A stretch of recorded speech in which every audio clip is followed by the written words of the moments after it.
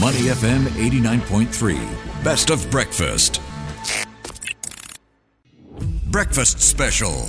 Welcome to the Breakfast Show's Environment Special Climate Connections. As Mother Nature lays down and starts to cry, people are getting greenwashed and queue up to buy. Corporates focus on just making money. Tall claims fooling everyone. It's not so funny. Sometimes I wonder if companies really care. Because if they do, they should stop the destruction in air. Can someone think of our future generations? In this world, there are too many manipulations. Birds are leaving their homes. It's time to fly. Oceans are filling up with plastic. Can't you hear their cry? Urvi Jan is an 11-year-old girl with a heart brimming with the passion to find that balance between conservation and the value of our Earth's resources. So I write poems about the suns, the cloud, rainbows, rain, everything. I just think about my love for nature. And for this topic, for greenwashing, I did some research and I felt so compelled to it because, in a kid's mind, I didn't know what greenwashing was. And I searched up about it and I'm like, what? Companies do that? That doesn't seem that fair, So I just try to put all my emotions down on the paper. And who says young ones like Urvi can't move mountains? This eco-warrior has already had the chance to share her environmental poems and efforts as a TEDx Singapore speaker in 2023. To her, interest and action transcend age in this fight against climate change. When I think about the audience, I'm not going to think about their age or, how smart they are, nothing like that. For me, the type of audience that I would like is the type of audience that cares. Because if they care, then they can take action towards it. If they take action towards it, then the problem will be solved. There will be more people trying out there. That's what I want. Yeah. I think that, it's quite important that we give these type of speeches because then we can really get our message out to the world. Then more people will be aware about it.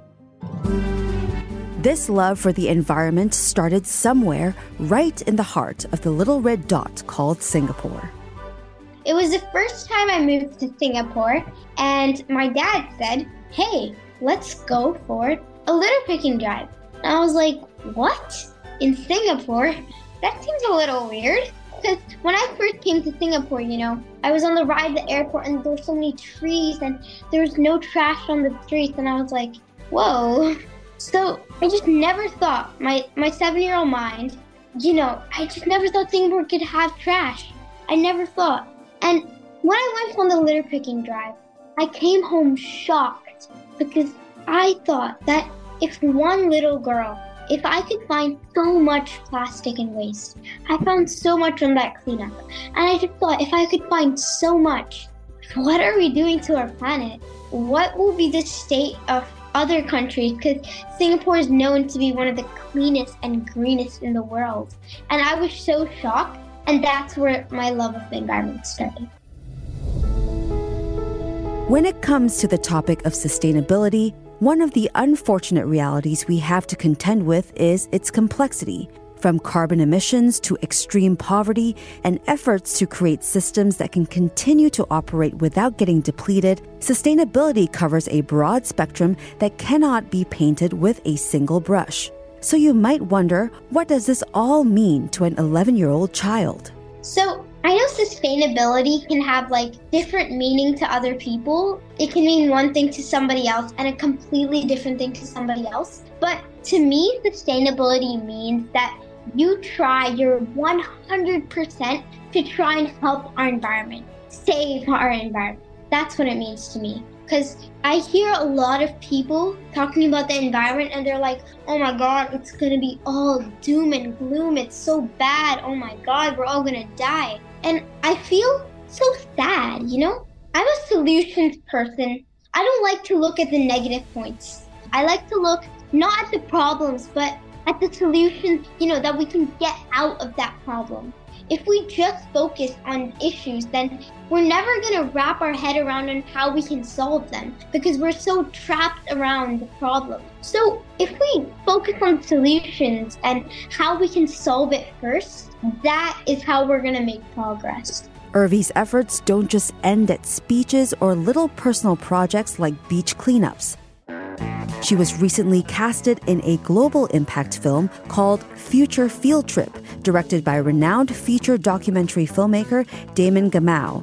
The release date hasn't been announced just yet, but what we know is that it features a group of passionate young environmental advocates who go on an ultimate field trip around Europe in a vintage electric yellow school bus.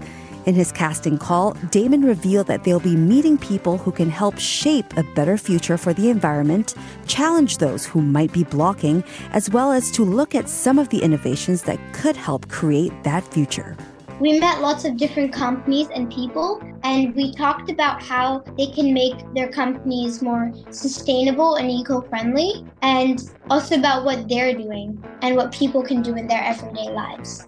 I was really happy because we took some big promises from CEOs, and I'm happy that we could do that, and then some year we can check on them. Hey, how's the promises going? What have you been doing to help make your company more eco-friendly? So overall, the documentary was a great experience. We did all different kinds of things, and I'm so happy that, this movie can get out to people, and maybe they'll try and make their lives more sustainable too.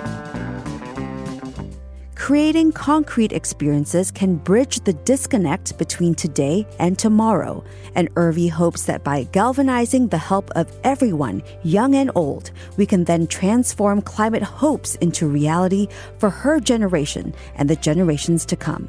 If you have kids, think about your kids. What future would you want to leave them?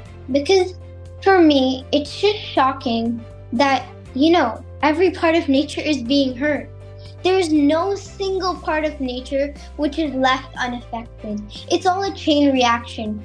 Say, for example, if somebody litters something in the ocean, the fish will die. The fish's predator will die. It's just a chain reaction, and everybody gets impacted. And I don't think that's fair. I don't think that's fair for nature.